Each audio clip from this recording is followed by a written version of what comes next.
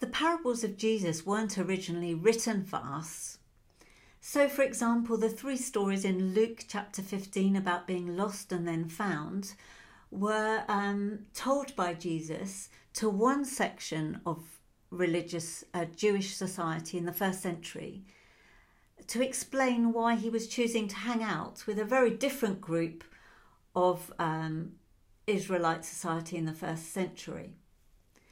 And we know that because in Luke chapter 15, verses 1 to 3, it says this: "Now the tax collectors and sinners were all drawing near to Jesus, and the Pharisees and the scribes grumbled, saying, 'This man receives sinners and eats with them.' So he told them this parable." And so the story of the lost sheep belongs to its day, in a sense. Contrary to the religious purity codes of the day, which shames those outside of it, it proposes that God will rejoice when misfit groups will be restored back into first century Jewish society. The story is absolutely explosive. Don't let's underestimate it. And don't let us think of Jesus entirely as a gentle Jesus, meek and mild kind of saviour. He's radical here. He's challenging. He's waking things up. He's shaking people up to how things operate when God is really in charge. Like all great stories, it starts with the lost sheep, an ordinary situation where we can say, yes, I recognise that. Yes, that's my life. Yes, that's something to do with me. I get it. And the setting for us this morning is a shepherd who loses one of his sheep. Now, not many of us here this morning are farmers, I know that, but perhaps we can use our imagination quite well. Although I say that, our development manager Jill at Regent Hall woke up the very morning that I started to prepare this teaching to find these beauties, these sheep in her back garden, and she sent me a picture. And soon after, the farmer came looking to find his sheep, knocked on the door. So it does happen.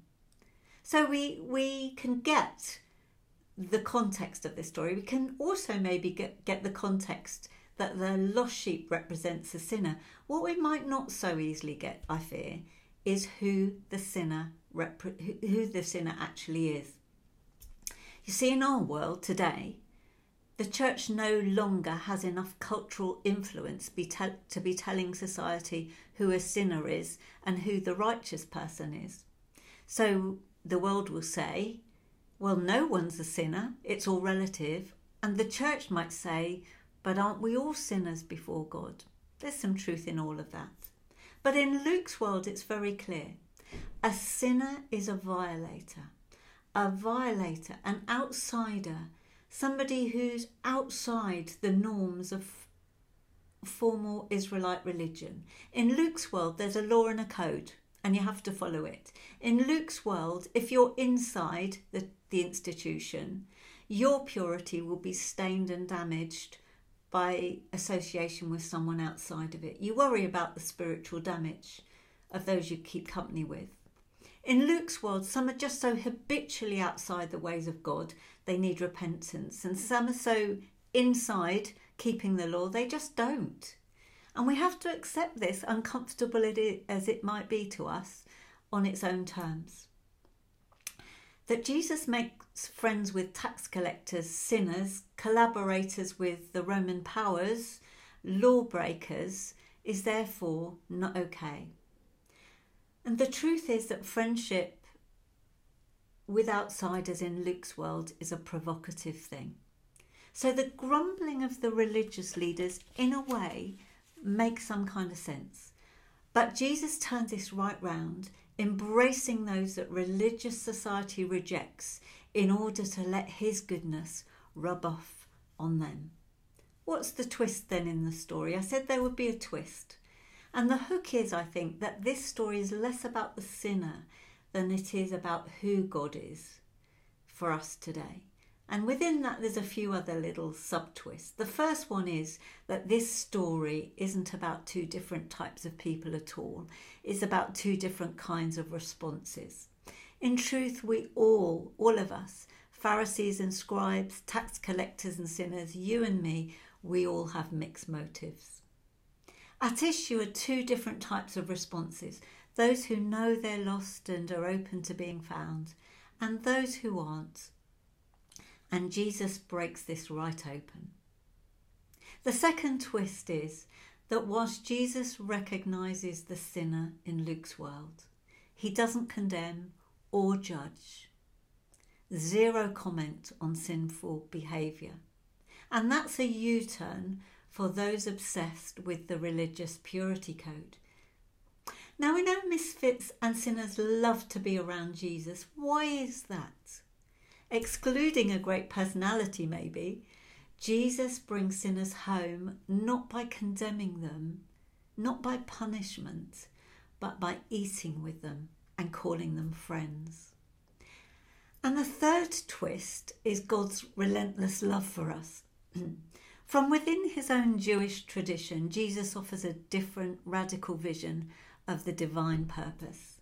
It's the stunning commitment of the shepherd to leave, to go after, to bring us home, to find us, and to celebrate the finding.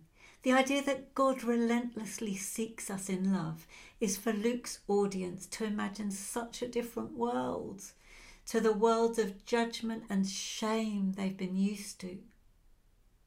And the final twist is God's lavish rejoicing over us. The shepherd parties over the lost sheep. Now, honestly, that's a bit over the top, isn't it? That the shepherd actually parties. But in Luke's world, redemption is always a meal and a feast. Rejoicing means celebration, and such is the over-the-top, extravagant joy with which God in Christ welcomes us all into relationship. And the story raises a big question, I guess, for us this morning. How do we react without grumbling to a God who cannot help welcoming anyone and everyone home? For underlying this story is a gracious mercy that keeps seeking and finding and transforming in the most unlikely place. And it's transformation which happens not as a result of punishment or judgment or shunning or rejection, but eternally gracious compassion. How do we welcome like that in a way that doesn't grumble, that doesn't say, but that's not fair, that's mean, that's not fair on me? But God sets the terms and says there are no limits to God's capacity to welcome us back. The shepherd, like the father in the prodigal son story, which comes up almost immediately after, says Walter Brueggemann, is a radical threat to those who feel that it's their role to judge and to punish others. And is there one more, even deeper twist for us this morning? Is there one more thing to be found for us? You see, if we were all made in God's image, to lose a sinner would be tantamount to God losing part of God's own self.